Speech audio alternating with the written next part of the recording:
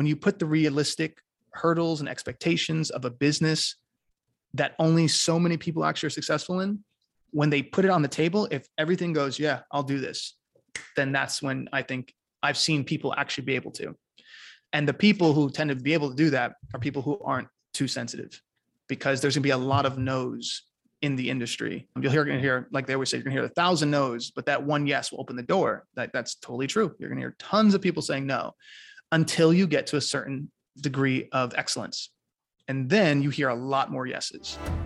It's easy to get lost in today's music industry with constantly changing technology and where anyone with a computer can release their own music. But I'm going to share with you why this is the best time to be an independent musician, and it's only getting better.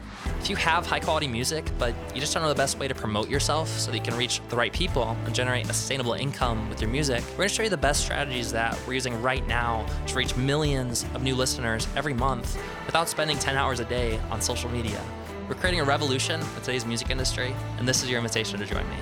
I'm your host, Michael Walker.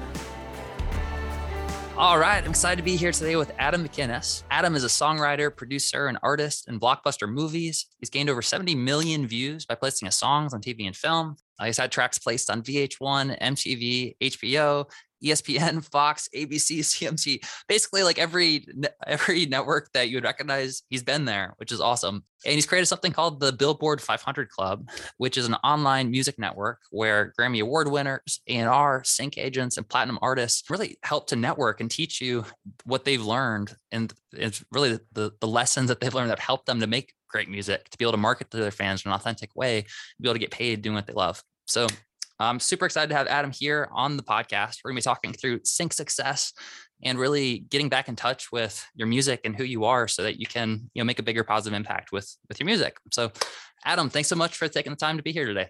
Thanks for having me, man. Thanks for having me. Yeah. So just to kick things off, I'd love to hear just a little bit about your story and kind of how you got started and found your way here. We were just talking a little bit like backstage before we started the interview, and Adam, he's in Costa Rica and he's doing some really cool stuff with retreats. So I'd love to hear just a little bit about your story and how you got started with this. Sure. Well, the quick story of music is I was raised in New York and I was around all different kinds of listening to different kinds of music growing up. There wasn't really a genre or I didn't even know about racism because everyone was so different and the culture's so mixed in my schools. So I was really infused with hip hop and reggae and rock and singer-songwriters and poetry and all these things, but I wasn't talented. I was just surrounded by it. And my mother was a singer. So I would always hear her sing. And I was in college and I remember I got to that point where everyone's like, what are you going to do for a living? Like, what are you going to do? And I said, well, I'll probably just write scripts because I like writing stuff for movies. And I think I can get into that. And while I was going to school to write scripts, a couple of friends who were singers in the local area were getting a lot of visibility. They were getting scouted for major opportunities because they were like amazing singers. And I was asked to write some songs because they said, oh, well, you write scripts and scripts are kind of like songs. So maybe you can make shorter versions of scripts, which are songs. And so I started kind of dabble in that. And one of the songs ended up on like local radio and people were putting it in the rotation. And at the time, the girlfriend that I was dating, she signed who was singing my demos. She would go in the studio and sing her demos and I would create lyrics and she'd sing them as well. She signed a really big record deal for like $3.6 million with Motown Universal. And so in college, I basically went from being the boyfriend who's trying to write poetry, scripts, and then now I'm also the security guard for my girlfriend who's now traveling around the world and working in these massive sessions with people like Diane Warren and Jermaine Dupri, and they have her on this whole roster. And I was just there to see it all and to kind of not only be a fly on the wall, but I'm very inquisitive. So I was able to ask questions and get direct answers from people in the beginning of my career. I'm sitting there with, massive Grammy Award winners from the biggest songwriters in the world. And I'm asking them, how do they get here? And how does this work? And so I was able to get a lot of information in the beginning. And I always enjoyed entrepreneurship. I was like, as a kid, I was selling like, candy out of my locker or paintballs or something that if someone needed something, I was like, oh, maybe I can turn this into a little business because we didn't have money growing up. So I figured, if I can make a little bit here. And then I realized something really quick in the music industry is that most musicians didn't know the business. And so I realized, I'm not good at music. I can't sing. I don't play instruments. I like to write lyrics and things like that.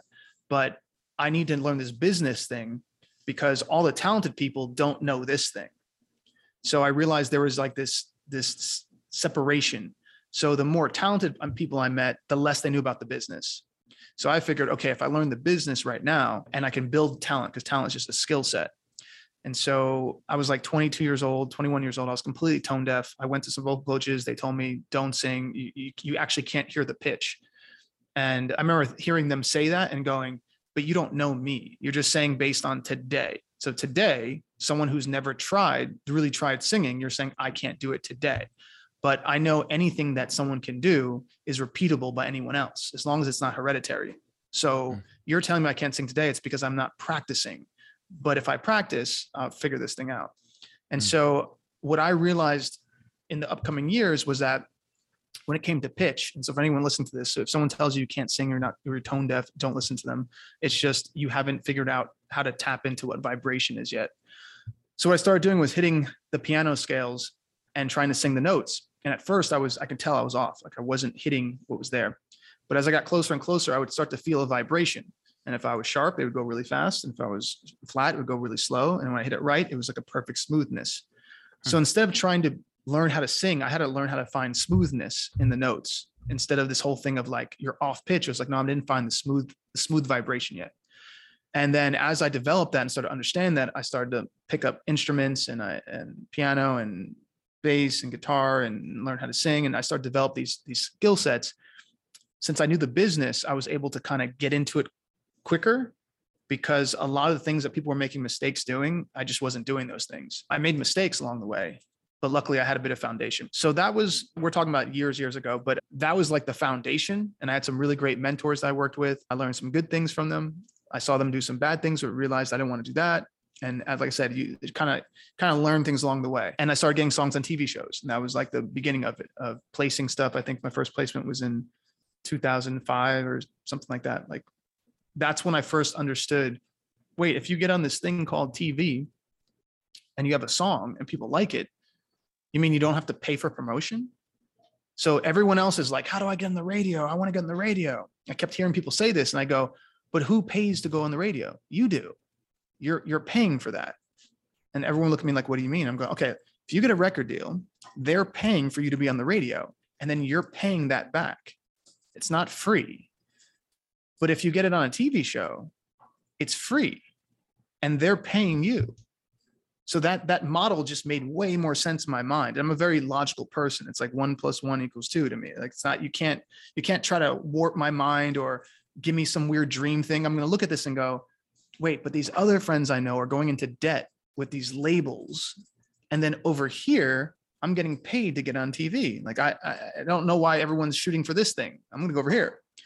And so that's what I did. I started focusing, but understanding the sync world, and we kind of brought up very briefly, but the sync world is not what people think it is. It's kind of like when someone says a country that no one's been to, people are like, oh yeah, I've seen pictures of it. And you're like, no, you've never been there. You don't know what it's actually like. Okay. That's what the sync world is. A lot of people say this word, oh, sync, you get on TV. And I'm like, no, but it's a whole different side of the business. It's got its own nuanced level understandings.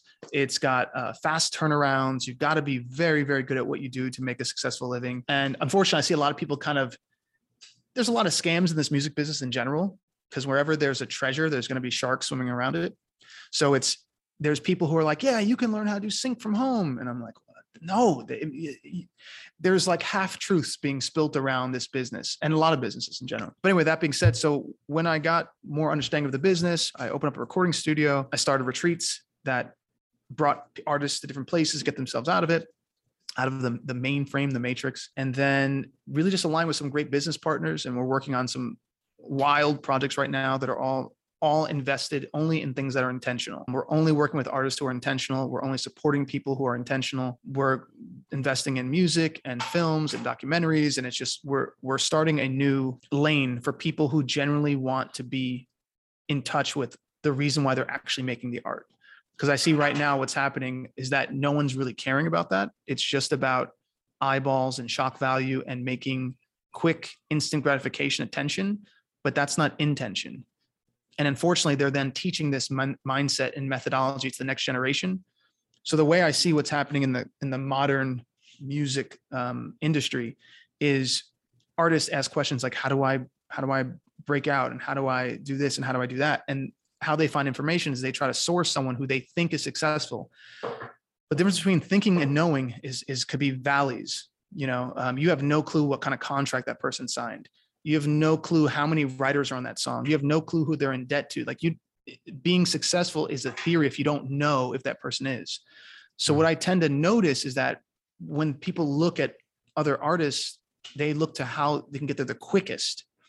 And sometimes the quickest is not the best. In a lot of ways, it's not the best because you have no foundation. If you go for the quick way, you might not have an understanding of how to do it again because you have no foundation. So what I'm seeing is a society that is basically taking a prod, like an electric prod, and prodding the cattle, which is their fans. And they prod them corral them into these little groups. And then they're teaching up and coming artists to then take the torch of the electric prod and do it to them too. So basically artists, which used to be the capturing of beauty, the capturing of culture, the capturing of interactions in society, is turning into basically prod holders to shock people. And that's not what music is for. It's so far from what music is for that we've taken such a left field from it that myself and my business partners are creating a new lane that is really just going back to intention, which is where it should have been kept the whole time. But that's the short of things. Thanks for sharing that, man. That's amazing. There's so much good stuff in there too. Even just in terms of you sharing your story, like hopefully it's inspiring for a lot of people who maybe they have thought like, oh, I'm not talented enough to be a singer. I'm not naturally gifted enough. And it seems like a pretty pervasive myth that, like, you know, you're kind of born with it or you're not. Right. And you're living lies, man. Right. Like here's something that's wild. And I mean to cut you off, but I what you just said is so important, right? Where someone else says you're not born with it. You're not talented enough. Okay. We are the only species on this planet that has the largest sound range. We can go from whispering to singing opera. We're the only species that can do that. Okay. Every bird that sings, if another bird says stop singing, it doesn't stop, because that's what it uses to call other birds. It's what it uses to connect. With humans, what we do is someone in 4th grade said, I don't like your voice. Then all of a sudden we make a subconscious contract that we believe that. And so then you ask someone, do you sing? And they go, only in the shower. So you're telling me you have this ability to go from whispering to singing opera, but you only sing in the shower where no one will see you? That's the level of how emotional this species is, to where someone's thought now becomes your identity. And that's a reflection of showing how far we've come from what we really are. Because there's no way, because anyone could sing opera. You could just take opera lessons. I guarantee you could take anyone, put them in 2 years of opera, they will sing opera. But it's not taught. So if anything, it's like this, you can't do it because you're not born with it. Listen, no kid is born singing. What happens is they're born with a certain ability to mimic, and their parents sing, or they're in church, or they listen to the radio, and they basically are a parrot. They can mimic things. They have to develop singing. Singing is a developmental thing, which comes with diaphragm and diction and tone and characterization. It's all those other things, scales, and that's singing. But the ability to mimic, that's just, some kids can do it, some kids can't. That's all it is. So for anyone who's hearing this, if someone tells you can't sing, you just can't sing today. Doesn't mean you can't sing in 2 years from now. But singing is different from an industry, and that has to be said as well, because we have this idea that well, it's not just the idea. There's zero barrier of entry anymore for our business. So anyone can release something on Spotify. It doesn't mean it's good. And so there's this thing of like, everyone should be empowered. And the reality is like, no, this industry has certain things you have to get past in order to be respected in it. And so to act like everyone should get a ribbon just because they recorded a song in a studio is what is also making this business not as valuable. And it's the reason why artists don't know their worth. It's because we just said anyone can do it. And whenever you take that with any business, anyone can do it, the value of the business goes down. So the reason why even great artists are being paid 0.004 cents on Spotify is because no one knows how to collect royalties. It's because the majority of artists who are in this world have no clue how to collect their money. So they'll just take anything because they just want validation. That part is the part of the business that we need to understand. Anyone can sing, but doesn't mean everyone can be in the music industry. Mm, Those are two different things. It's like anyone can eat food or anyone can cook food, but it doesn't mean everyone should be a chef. Those are mm, completely different things. mm. Make sense? Yeah. Yeah. It's super, super interesting. And yeah, I think that it's something that with like when you described someone who's growing up and they're young and they're told, that you're a bad singer, you can't sing, and that Yeah. can be like internalized, becomes a belief. And then Yeah. it's so like fascinating how much of our lives and our behaviors are like just determined based on what we decide to believe. Like of which thoughts we're like, yep, that one's true or that one's not true. Right. What would you recommend for anyone that's listening to this right now, as sort of, because it can be so hard to point those out in ourselves because we're so close to it, right? It's like we grew up thinking it's true and we just think it's just the way it is. How does someone kind of like look within and kind of point out like maybe those limiting beliefs or those false beliefs, that ones that are like holding them back? The first part is don't be so sensitive. We're living in a Mm, society right now that panders to sensitivity. And there's no culture or society or civilization ever in the world that pandered to the weak. I mean, that's just the reality. If we went back 1,000 years ago and everyone pandered to people who are sensitive, we would not have made it this far. It just wouldn't have happened. So the first part is don't be so sensitive. Work. I mean, that's just the mm, reality. If you want something, work for that thing. And I think the first part just comes on how bad you actually want something. So if we're trying to find a process that's repeatable, the first part of the process is why do you want it? That's the first part. Then once you figure out the why, if the why is strong enough, then what are you willing to do to sacrifice to get there? Because if you want something, and let's talk about the music industry. Most people, if I was to ask them, what would you determine would be a place where you'd find yourself feeling like, okay, I feel like I'm at a certain success level. Most people would say, if I was making 100K a year for music, right? Most people would say that. And some people would say, hey, let's 60K. But let's just use the 100K, the six-figure mark, because a lot of people have told me that when I've asked musicians. Then I go, okay, cool. Well, how much are you willing to sacrifice not going out with friends, being on the road, being in the studio, having to deal with contracts and managers and having to invest probably $100,000 of your own just in your own self? Like, are you willing to do those things? If the answer is no, then you don't want this thing bad enough. And that's completely fine. You don't have to. But that's what's most likely going to take for you to get that thing to be sustainable. Because you are still in a competitive space. There's only so many songs on TV shows. There's only so many songs that go on the radio. There's only so many awards that go out. So you are still in a competitive space. And there's 60,000 songs released a day. So there's only like a couple thousand musicians who make a living full time in America. So out of all the people who are the talented kid in high school and all the people who play guitar, like everyone knows a guitar player. Everyone knows a person who plays piano, right? But how many of those people are successful at it? The number goes whoosh. And most people don't have two friends who make over 100K making music. Most people don't, unless you're in the business, then it's like a normal thing. But if you're not in the business, you're like, I don't know. So first it's the why, then it's the what, like what are you willing to sacrifice?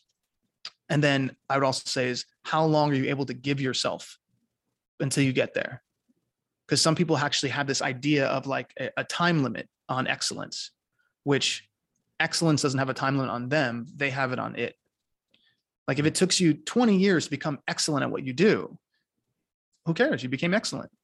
That's great. But if you're like, no, I need it in 3 years or it's not worth it to me, then it's like, okay, we're on two different pages with reality here. So that's why I said the thing about sensitivity, because the program of today's conscious society is saying things come fast, they come exorbitant. It means you have masses of them. They become shocking, and then you can ride this wave up, and that's what everyone's thinking of. When you put the realistic hurdles and expectations of a business that only so many people actually are successful in, when they put it on the table, if everything goes, yeah, I'll do this, then that's when I think I've seen people actually be able to. And the people who tend to be able to do that are people who aren't too sensitive, because there's gonna be a lot of no's in the industry. You're gonna hear, like they always say, you're gonna hear 1,000 no's, but that one yes will open the door. That's totally true. You're gonna hear tons of people saying no until you get to a certain degree of excellence. And then you hear a lot more yeses. And yeses start to become kind of normal. And then you expect people to say yes. So therefore you come in with leverage and you come in with trying to create win-wins because you know they're going to say yes. So how do we make this the best yes we possibly can? But to get to that point, there's gonna be a lot of no's, and those no's are just learning opportunities. Those no's are just like, okay, well, why did you say no? Because I was off pitch. I need to get on pitch. Why did you say no? Because my production in the mix wasn't too good. I need to work on that. So those, if you can listen to the word no and then say, why? If you can do that and you can grow from it, then you're always going to get better every single day. Like day after day, you're getting better. But if you hear the word no and go, well, you know what? I don't care. And sensitivity and, blah, blah, blah, blah, and all that stuff, then it usually just divides what you really want to be and who you really want to. And then all of a sudden you waste too much time. So the first thing I said, that's why I went to sensitivity. It's the first part of it all. All right, let's take a quick break from the podcast so I can tell you about a free special offer that we're doing right now exclusively for our podcast listeners. So if you get a ton of value from the show, but you want to take your music career to the next level, connect with a community of driven musicians, and connect with the music mentors directly that we have on this podcast, or if you just want to know the best way to market your music and grow an audience right now, then this is going to be perfect for you. So right now, we're offering a free 2-week trial to our Music Mentor coaching program. And if you sign up in the show notes below, you're going to get access to our entire Music Mentor content vault for free. The vault's organized into 4 different content pillars. The first being the music, then the artist, the fans, and last but not least, the business. When you sign up, you'll unlock our best in-depth masterclasses from a network of world-class musicians and industry experts on the most cutting-edge strategies right now for growing your music business. On top of that, you'll get access to our weekly live masterminds where our highest level modern musician coaches teach you exactly what they're doing to make an income and an impact with their music. Then once a month, we're gonna have our Music Mentor Spotlight series. And that's where we're gonna bring on some of the world's biggest and best artist coaches and successful musicians to teach you what's working right now. And one of the most amazing parts is that you can get your questions answered live by these top-level music mentors. So a lot of the people that you hear right here on the podcast are there live interacting with you personally. So imagine being able to connect with them directly. On top of all that, you'll get access to our private Music Mentor community. And this is definitely one of my favorite parts of Music Mentor, and maybe the most valuable, is that you're gonna have this community where you can network with other artists and link up, collaborate, ask questions, get support, and discuss everything related to your music career. So if you're curious and you want to take advantage of the free trial, then go click on the link in the show notes right now and you can sign up for free. From there, you can check out all of the amazing content, connect with the community, and sign up for the live masterclasses that happen every week. This is a gift for listening to our podcast, supporting the show. So don't miss it out. Go sign up for free now, and let's get back to our interview. Yeah, that's so good. And it really kind of connects with what you're saying about not taking things so personally, or thinking that, I feel like for some people, if they hear a no and they get defensive about it, it's because they feel like the no is personal to them, or like, because you said no to me, it's like, I'm not good enough, because they're afraid they don't realize that they're able to get better. They might not take the no as constructively as, someone who has an open mindset, like you're talking about, that recognizes the no doesn't necessarily, it's not personal. It's not like, I'm not good enough right now, or like there's something to learn here. I can improve. I can, and taking that, rather than shutting down, using that as like a learning opportunity seems like such an important mindset that you just shared. Well, I think it is a personal thing because it's personally about you. I think it is a personal thing. And I think that once again, people are too sensitive. So if someone says, no, this song is not good, they're saying it to you. They're saying that maybe the mix isn't good enough. The production is not good enough. Like you're competing with other people who are much better personally than you. And I think that's the part that, because there's an expectation. And what I tend to notice is people get depressed when they've created an expectation that doesn't meet their reality, or they've been given certain entitled expectations to where other things were said yes to. And then when there's a real no, and this no has been built up to be this big thing in their mind, their own adrenaline, their own dopamine has created this image that when it doesn't happen, it's that reflection of those chemicals come back at them because they've put it out there.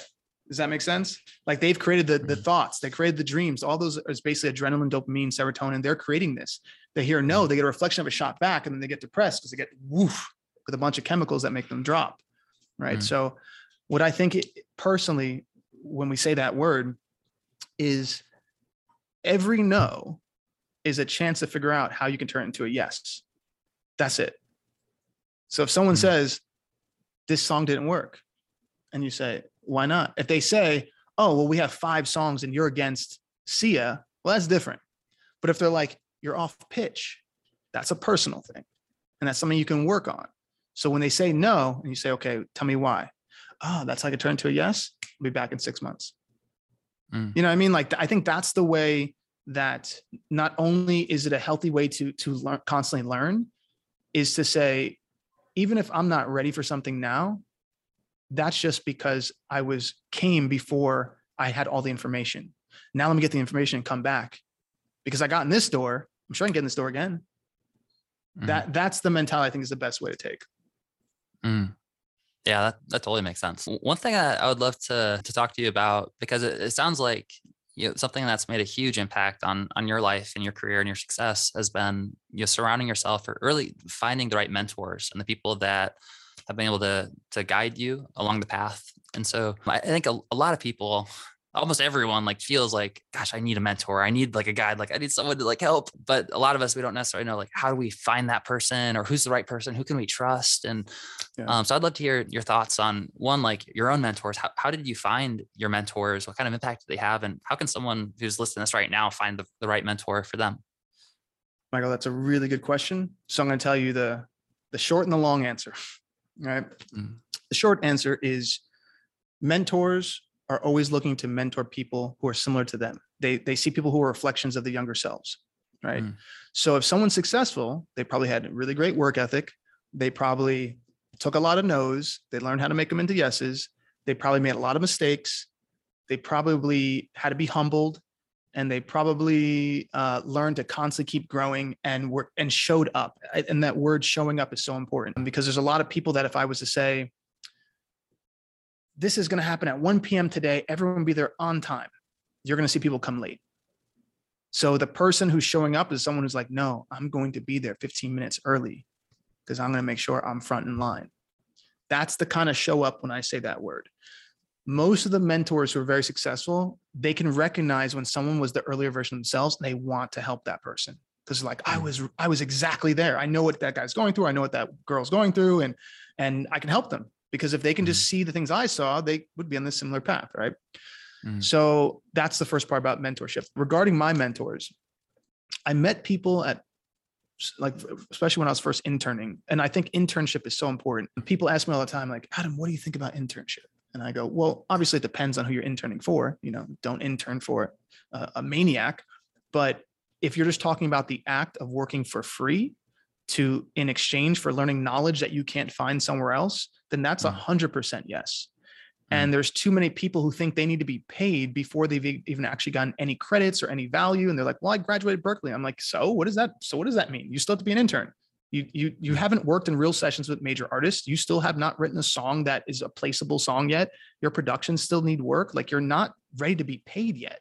So this idea, because you went to college and you spent money, means you now deserve to be paid, is just crazy. Because if I was to put you in the room with a hit producer, they would mop the floors with you. Like, you wouldn't even be able to hang the speed. If you told me you're one of the best and I saw it, that's different. That's different. But even then, you probably want to intern, because then you can show the people in the room how great you are. And they'll be like, oh my God, this person's so good. So no matter how it works, you get to kind of take a back door into the nightclub by being an intern. You don't need to show your ID. You just walk in the door and everyone's like, oh yeah, you're the intern here. And then you show them what you can do. And next thing you know, you start working on projects. So there's this concept that by interning, you're wasting time. And it's so far from the truth. By interning, you're learning the secrets of the people who spent 15 years to figure out all the hacks. So for most musicians, let's say, or I'll speak from producers, because that's a lot of things people, I guess, producers and songwriters and artists, they can take 2 weeks to finish a song. And 2 weeks finishing a song in any real record industry is way too long, unless you're working on the hit record single, right? And that you're doing mixing, but I'm talking and like over and takes and all this stuff. But I'm talking about the writing and production process takes about 6 hours for anyone professional. You're in and out, the song is done. Like, I'm in so many camps when people all around the world, and 6 hours, we're done with the whole entire song. So when someone says 2 weeks, I go, do you know how much you would learn from being an intern to figure out how to get to 6 hours? You know how much time you would save of your life if you learned all the hacks that we can show you? And so I remember we had an intern one time. He had graduated college. And so he thought, like, I'm an intern, I'm an engineer. So we put him on a couple sessions. and he just was not quick enough. His organization wasn't there. When we asked him to reorganize some things, we're like, hey, throw some of these samples in places that you think they would sound good in. He wasn't even throwing them on the right beats and the measures. And I'm like, wait a second, this guy's a college graduate and he's literally doing things that are so far from paying for. Like, so he spent money on this and they did not teach him the right things. And then at one point he came to me after only working for us for like 3 weeks, and he made tons of mistakes. He was like, Adam, I really need to start getting paid because I can't, keep coming. And so we said, hey man, listen, we're trying to help you. You are so far from being paid in a real studio that there's no way we can do it. But there's also no one around here who will hire someone unless they're really quick. We're in Los Angeles, and any big studio needs all the engineers in big studios are great in LA. There's no kind of sort ofs. Everyone in a big studio in LA is a really great engineer. Great. They can even produce vocals. So it's just this expectation, I think, of I want something because I just paid for something. And that doesn't always transcend. So internships, I think, is great for mentors. Obviously, the Billboard 500 Club, that's the club that I run. That's a beautiful place for mentors because we have over 40 mentors. We have Grammy Award. There's 8 award winners in there. Grammy Award winners, platinum producers, BMI Award winners, ASCAP Award winners, K-pop award winners. So in that group, not only do we have music people, but we also have business investors who come in and teach on business. So we have a guy in there who's a billionaire who teaches on business. We have entertainment lawyers who come in and teach on reading contracts. They will literally take out your contract and read it for you and show everyone how they would negotiate it. So in that club, and it is the reason that the artists in that club are learning more information than any artist that I've worked with in the beginning of their career. And I've worked with tons of upcoming artists. But if you were to take any of the artists from that club and put them in the room with other artists, our club would just like run around circles with people. But it's because of the information. It's strictly and because of the community. So it's like when someone learns something, they'll even show their collaborator in the room, like, hey, did you learn this from the last mentor? Oh, I'll show you. We watched the video. Let's take notes. So it's a different thing. Now, I will say the last part about mentors is some people that you meet, you're going to be given an opportunity on if you are ready for that opportunity or not. And what I mean by that is sometimes you're going to meet people. It's going to feel like synchronicities because it is. And you were meant to meet that person. You were meant to hear that person. You were meant to run in contact with them. And you can feel it. You're like, oh, there's something here. Like I don't know what it is. Like we kind of know each other, but we don't know each other. You ever had that feeling where it's like, how do we know each other, right? Mm-hmm. And you might be given an opportunity, but if your ego or your fear holds you back, that's where the actual choice of your career just happened. That's the splitting of the roads in a sense. If you were to follow the remove the ego, remove the fear, remove all that stuff, you might follow down a path where someone's actually going to open up everything for you and show you all these things and change your life. But if the fear and the ego part are more part of your identity, then what happens in that is that you tend to not see the opportunity, or you throw it away, or then you don't validate it. So I've seen a lot of that. So when it comes to mentors, that's the best thing I can say is internships, finding people who are like the older version of you, removing your ego or your fear, because that tends to that hurts a lot of people nowadays. I see so many people lose opportunities because their ego. They think that they're like right around the corner of being famous because they saw someone else on TikTok do it. And then they'll get good opportunities and they just ruin them. Like I've seen a lot of that. But then at the same time, they'll go and complain like, so hard to find a team. And you're like, no, you're the person who's destroying the teams. It's you. So that's the best thing I say on mentorships. That's so good, man. Yeah. Mentorship. I feel like that's one of the most important, things that determine someone's success versus failing is like having the right mentor, being willing to learn. 1,000%.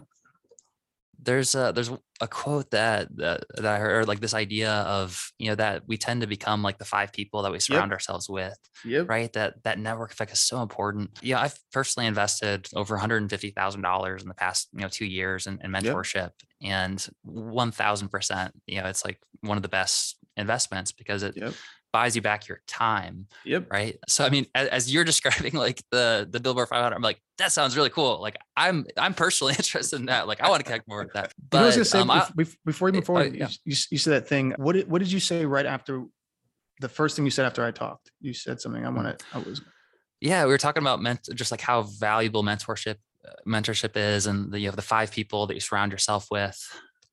Okay. Yes. So what I was going to say was what I also tend to notice in that part about what you said about investing. So that's a major part of it, is that in the school systems, people aren't taught how money works. So there's only, and I made this list and I posted it in our club. So I created a list that's basically the 8 commodities that are on this planet, right? And we're trading them and bartering them at all times, even if you don't know it. So one of the things, let's say money, which is on that list, people aren't taught how savings work. They're not taught how interest rate works, loans, credit cards. None of that stuff is actually taught at a high level in schools.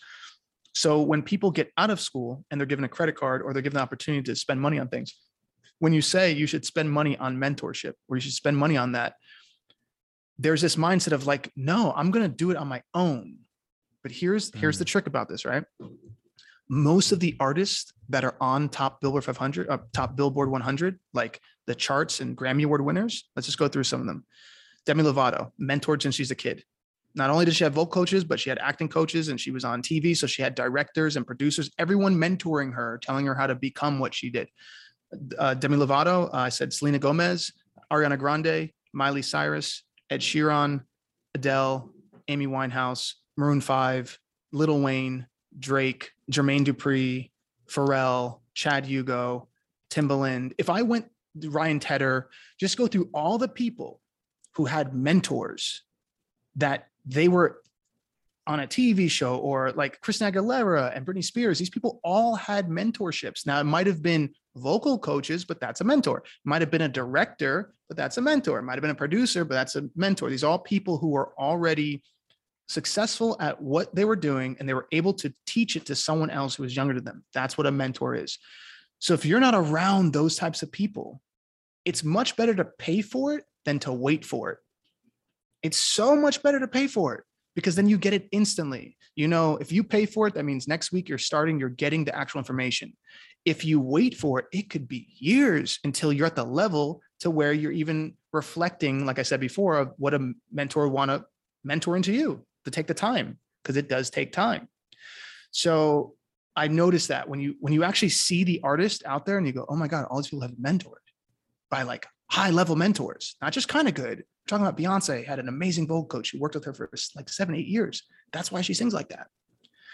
If I told someone else, you should probably hire a vocal coach, they'd be like, oh, but I don't have the money. And it's like, yeah, but you have the flat screen TV and you have the $30,000 car and you got that leather jacket and the leather couch and all these other things you could pay for. But when I say pay for a thing that's going to actually make you a career, then all of a sudden it's, I don't have. So there's this scarcity mindset that's taught to musicians, you know, surrounding this idea of like struggling musician. And I think that theory is just a program that has kept people almost like in their own sense of mental slavery for many years, especially with musicians, to where it's kind of like a rite of passage. Oh, well, I'm a struggling musician. I'm like, yeah, but you got a car. So you have a $15,000 car, right? All right. Well, you're not struggling that bad. And you have a credit card. They give you a credit card. That means you can use it to buy equipment. You can use it to buy things. You can use it to build up your business, right? But if I was saying this to an entrepreneur, at least an entrepreneur who went to real entrepreneurship school, not business school in college, entrepreneurship school, they would understand that. And here's the simple reason why.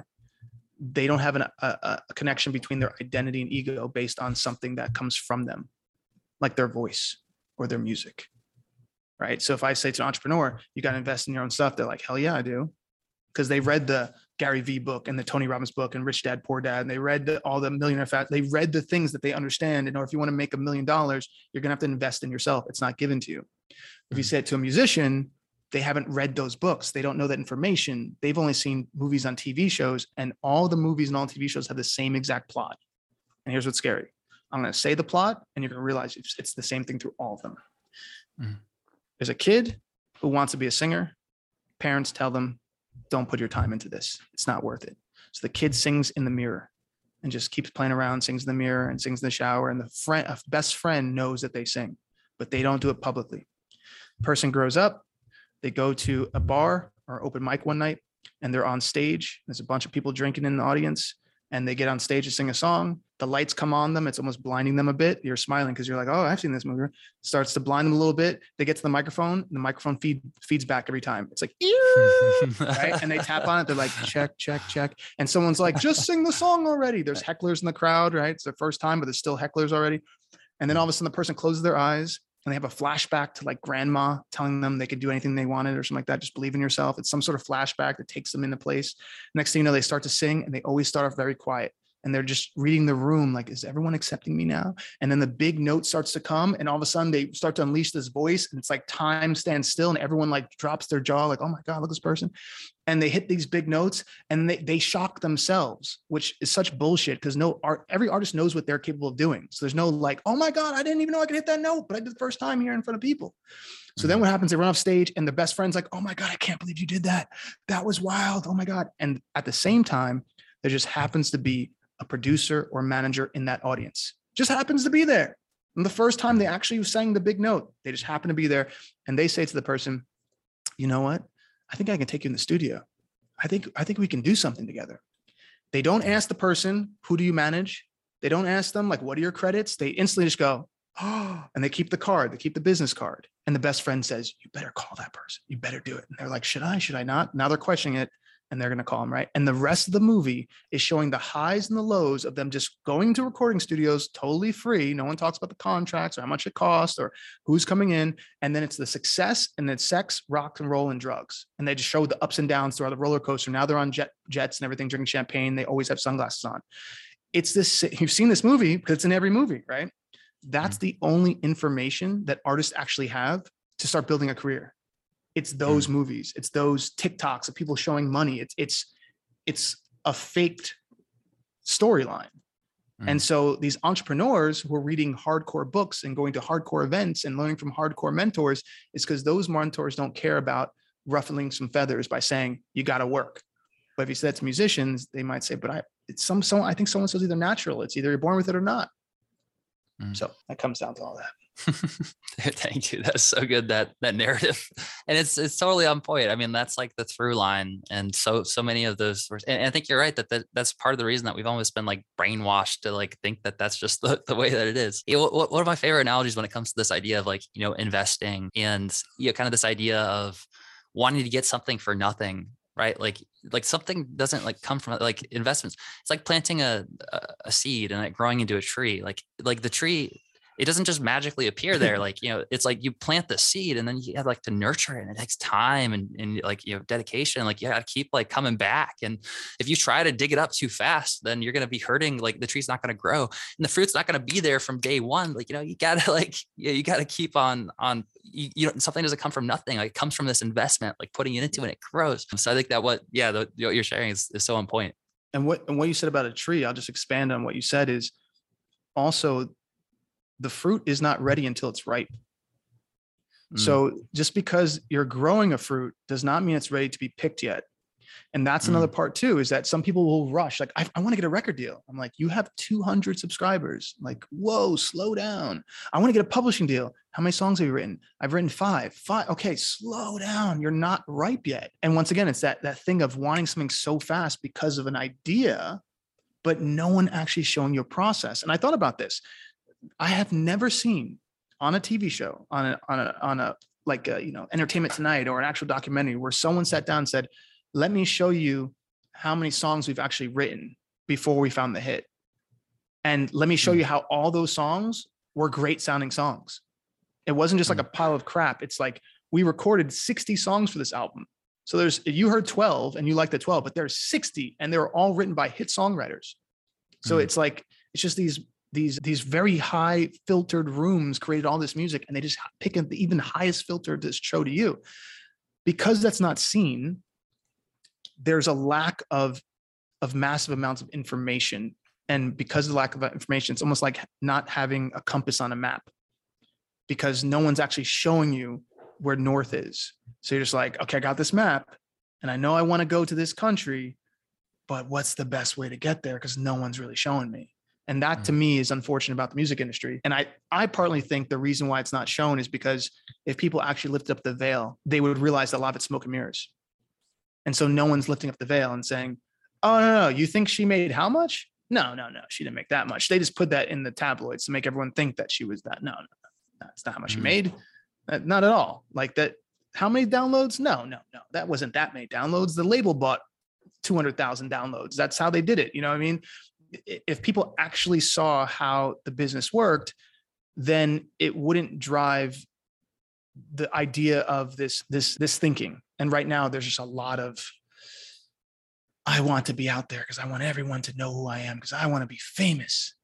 And it's unfortunate because if you look around, the fame of today is not the fame of 30 years ago. So why would anyone want this? Like, I'm just keeping it real. You know, you got people on stage at doing things that you're like, it's like children, and you have people's lives thrown out on public, and, you know, people are trying to hack their phones, and other people are trying to get links so they can click on the tabloids. It's like clickbait about someone else's personal life. This is an actual person. They have a real life. They're a husband, their father, their wife, their mother. These people are real people. Paparazzi is stalking, but we call it paparazzi. And now everyone's got a phone, so everyone's part of the paparazzi. It's like, where did things go left? And so for anyone who's like, I want that, I'm like, listen, I don't think you know what you're getting into. You should be doing music because you love music. You should not be doing music because you want the fame of today. Because this stuff the fame of today is trying to see you fall. That's how they make money on their clicks, is something that's shocking that happens. Yeah. That's so true. Yeah. And it's so, like, one kind of question mark in my mind is like, it seems it's a very common quote, right? Like, what leads or what bleeds leads, right? And like, we tend to, like, our brains just go to the shocking stuff.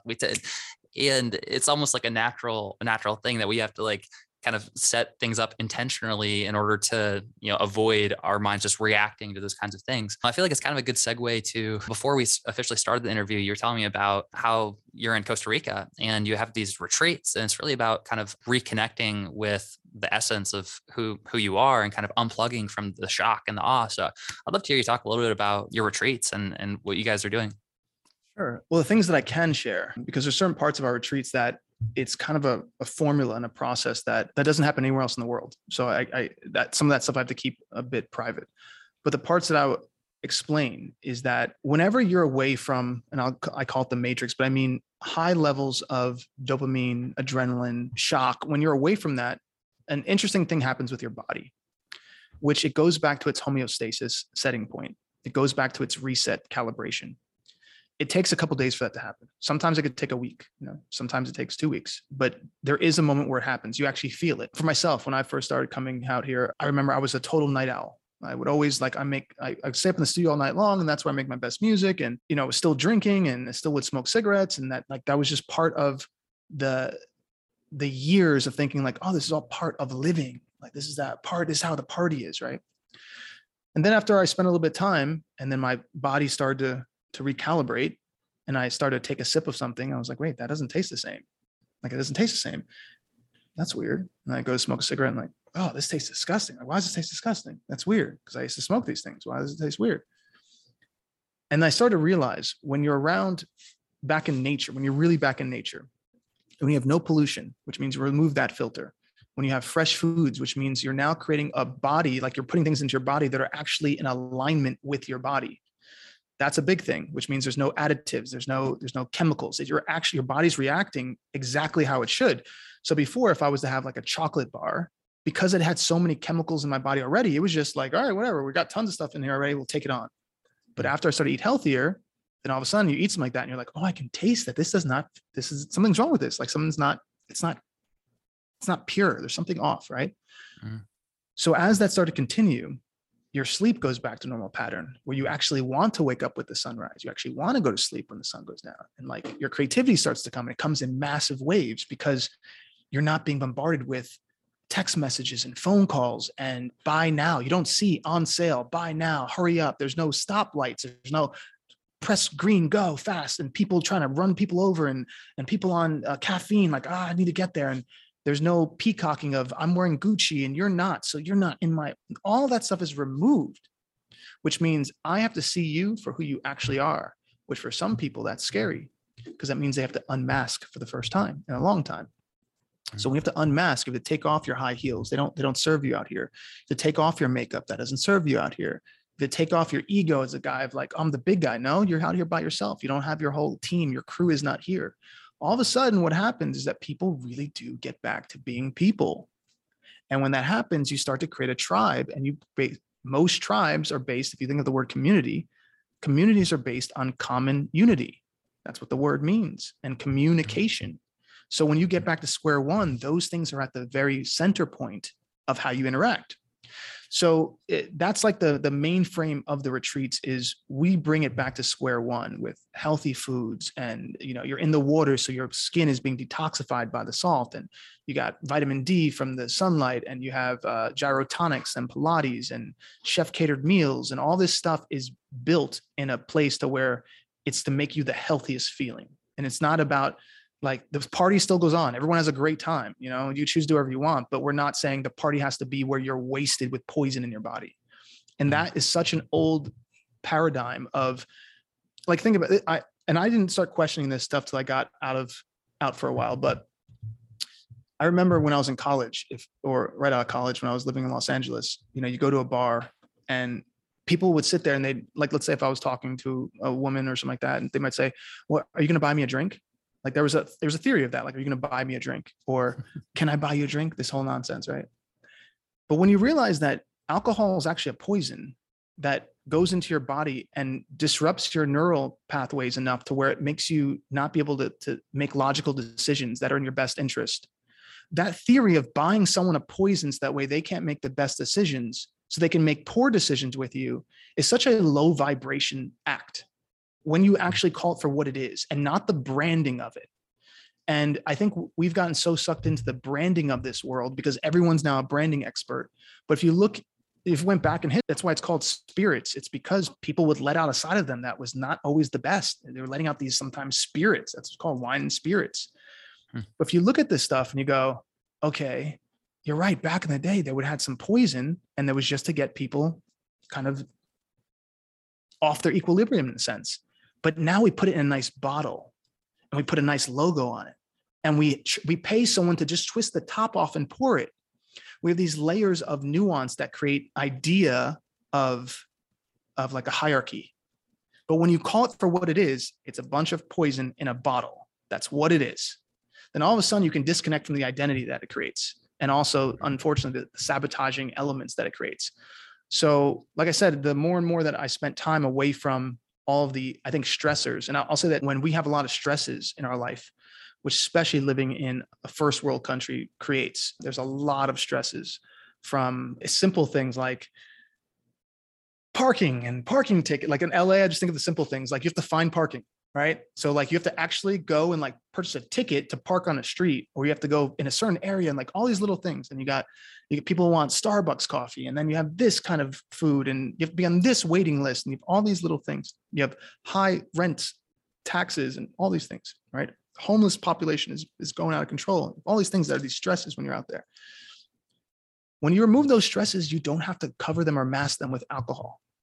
You don't have to mask them with drugs because they're not actually there. And if you do alcohol or drugs, let's say, you're doing them because you're wanting to experience maybe a shift in your consciousness for that moment, but not where you want to keep on forging into it because you're trying to pack some sort of depressive state. So I've tend to notice, and I've met a lot of people who, when they came out here, they were addicts of some point, of something, right? Within 1 year, they're like, I don't even think about it anymore. They're like, I don't even know who that person was. And I've met a lot of people over the last couple of years, and that they say that same thing, like, yeah, I used to do this, I used to do that, and and they're like, I couldn't even think about myself doing that anymore. And I'm like, yeah, because you got out of the most stressful area, and you didn't realize how much stress you were living under. And that's one thing I've realized. You don't know how much stress you're under until you're away from it. So I think some people have this idea of like, no, I think I'm pretty good. Like, I'm not stressed. It's like you're basing off what you think, but your biological responses, your primal responses are not the same as your thoughts. So if you're having trouble sleeping, if you're constantly looking at your phone, I don't know if you've seen the people on TikTok now, these kids are actually having real tics now, where it's a form of what's it called? Tourette's, where they're coming in, they're having these crazy tics, and they found that the only thing that they've all had is that they're heavy users of TikTok. And it's Wow. because it's actually making a mental crack in the way their body reacts to things, and adrenaline spikes, and they're literally, their bodies can't stop ticking. So these things are infecting our hardwire, and it's playing with our evolution. So until you get away from them, do you actually go, oh my God, I didn't realize, because I was in it. I was always on defense mode. And I didn't even know, because I was waking up and I was smiling. So I figured everything was good. You don't know until you get out of it. So anyway, long story short, what we do is we do these retreats where we bring artists from all around the world. This one that we have coming up is, these are established artists. So that's part of the part where I said it's private. Like, we have established artists coming in, and it's the first time that they're all going to be collaborating with each other. So they'll be disconnecting and retuning for 3 or 4 days, and then it's open recording sessions and performances. And it's all done at, these big private mansions. And it's just like a really cool connecting point for people from all around the world who've never met each other, but who are insanely talented to make music for the making music again, and not just for radio, or not just for something like that. But the other retreats we throw are for upcoming musicians, but they're only for people in the Billboard 500 Club. So it's only for our private club that we throw those for. Cool, man. That sounds awesome. And yeah, I think that what you're speaking to in terms of, like our society, our culture, or something that all of us can feel like in a certain way, is just like the stress of like the go, like consumerism, like wanting more and more and more and more, not enough.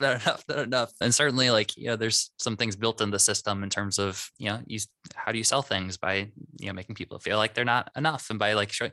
And there's like our thoughts are like machines that help us to create like future selves that in some ways can kind of like help us go towards it. But if we identify with it too much, then we can just live in total misery and not like really be connected with who we are. So I think that what you've created sounds so awesome as a way for people to really reconnect with their true self, and with nature, which really is like, when you take everything else out of it, it's just the natural state of the way that it is.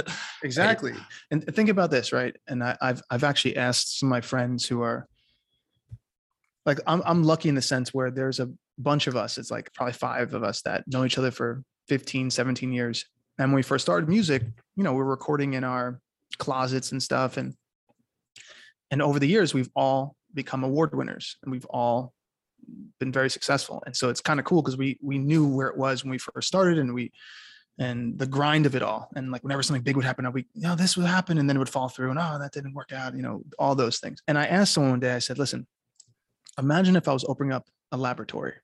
And they're like, all right. And I said, and someone came in and they said, Adam, I want to rent out your laboratory because you have like the best facility. And I said, okay, well, it's $100 an hour to rent it out. And I said, but first you got to let me know what you're going to be building in my laboratory. And they said, well, I'm going to design a poison that I'm going to put into the water stream, and it's going to make people sick. If they told me that, I would say, oh, you can't do that in my place. Like, I'm not allowing you to do that. Okay. Let's take the fact that a lot of people call a studio a laboratory, and that someone will say, I want to record this song. And I say, okay, what's the song about? It's a song about how everyone should be doing drugs right now, and everyone should be like degrading the women, and everyone should be like shooting people and like robbing people. And like, that's what I want the song to be about. And I'm like, oh, you want to create a mental virus, and you want to create it with a spell, in a sense, because this is what music is, magic. So you want to use the form of magic as a spell, and you want to put that you want to broadcast it, because that's what it is. It's casting a broad spell. So that's what you want to do. And you want to use my laboratory to do that. No, I'm not letting you use this thing. So because people have not taken a step back to go, oh, wait, those are exactly the same things. So, as bad as COVID is and was, when you think about what's more powerful, a virus that can be passed through a cough and might go away after 2 weeks, and some people might have some really bad effects, or a mental virus that can bore in your subconscious and last with you for 25 years and you never even know it's there. And so this whole time you've been trying to seek validation through the completely wrong ways. You've been putting yourselves in really, really treacherous situations. You've been losing your morality. You've been selling yourselves short and selling yourselves quick and selling yourself cheap. All these things have been happening from the mental virus that was implanted by some of this music. What's the difference? What's worse? Any logical 5-year-old will tell you the mental virus is way worse, but it's because the branding is so good. that people get caught up in it. Wow. That's definitely a really interesting perspective. And I think you're right. It's something that we don't normally pay attention to, or we don't think about it that same way, that like literally a song that's just all venomous and it's poisonous and it's degrading to everyone. Like that's literally like, poisoning the water well. Oh man. Well, hey, I want to get ready to wrap up here, but yeah, dude, thank you so much for taking the time to be here and for doing what you do. I think it sounds awesome. I personally am very interested in learning more about the Billboard 500 Club and the retreats that you do. And for anyone that's listening or watching this right now, where can they go to learn more and see both in terms of like the resources online and also like the retreats? Where can they find more about that? Yeah. So if anyone goes, I do something interesting now. I just started on Instagram. So if you go to Instagram, it's under Music Industry Contact. Okay. So that's the heading of us. Then on Instagram, what I do is a thing called Pass or Trash. And that happens twice a month. And basically what that is Pass or Trash is a way for me to help you in a real way in your career. So if you have a song that is really great and you're just looking for someone to pass it along to an A&R, pass it along to a real record label, pass it along to the real artist that you're shooting for, I will do that. So if someone's song is amazing, I will show them online. I'm now connecting you with the head of Universal Records. I'm putting in an email, your name, their name, and your song, because I believe this song is that good, right? If it's not that good, then we say trash and it goes aside. We had one recently and there was one song that got passed along. We passed it immediately to the head of a sync company. The president of sync company was like, here, just heard this song at Pass the Trash. I think this is a great track. What do you think? And then I connect the people too. So it's not like I'll do it later. It's like, I'm sending the email right now. You're on the email, you're CC'd, so you can see each other's email addresses. It's legit. So I do that on Instagram every 2 weeks. Every Monday for the next 2 months, I do a thing called Monday Motivation, where I break down things about the music industry that you can't find in books, that you can't find in colleges. These are the real actualized way of how the business works. That is at such a nuanced level that most people never get there. But if you understand it, then it just makes everything else like so much easier because you have like a clear path. So that's on our Instagram page. But if you're looking for the things that I go in depth, like I have in-depth courses that literally can teach people how to produce high quality songs within like a month or two. If you just pay attention to them, they're like the quickest fixes that I've seen, at least online, of how to produce, how to write hit songs. Because there's a formula to this stuff. Most people don't know the formula, so they can't teach it. And most people don't have the ability to break things down on such a finite level that I do, that I'm able to kind of literally walk people step by step. And when you get done, you're like, oh my God, I created that song. And that song sounds just as good as some of the songs I hear on movies and TV shows. And I did that in 2 days. So I teach these things in these private courses. If you go to www.thebillboard500, so it's the billboard and then the number 500.com, you can see all those private things. And I have like a ton of hacks on there. As far as the private retreats, those are only done for people who are members of the Billboard 500 Club. So if anyone is talented and driven, you can apply, and that's www.thebillboard500. You'll see a click here to apply. And it's kind of similar to, I wouldn't say a music college because there is application process, but what we're looking for is someone who is hardworking, someone who has good skill sets, and more importantly, someone who has intention. Like we get a lot of applications, and sometimes I go to their Instagram page and I'm just like, no, I'm not going to show them the secrets, because the secrets that I give to people, I've literally helped so many people find success, like sign publishing deals, get songs on TV shows. Like I have one of those freak of nature type things that if I touch it, it's going to turn to some sort of gold. And I'm not going to give those tips and energy and secrets to people who have really negative intentions, especially if they have negative intentions for shock value for other people. So if you're a good person and you're doing music for the right reasons, then that's how you have like ability to get into the club. Very cool. Awesome, man. Well, what we'll do is, like always, we'll throw the links in the description so people have easy access. And yeah, thanks again, man. It's been great connecting with you, and it's definitely refreshing to talk about what you guys are doing and really kind of helping people to cut through some of the noise and the static to really kind of reconnect with their true nature. So thanks for what you do. Thanks for the time, and until next time. Hey, it's Michael here. I hope that you got a ton of value out of this episode. Make sure to check out the show notes to learn more about our guest today. And if you want to support the podcast, then there's a few ways to help us grow.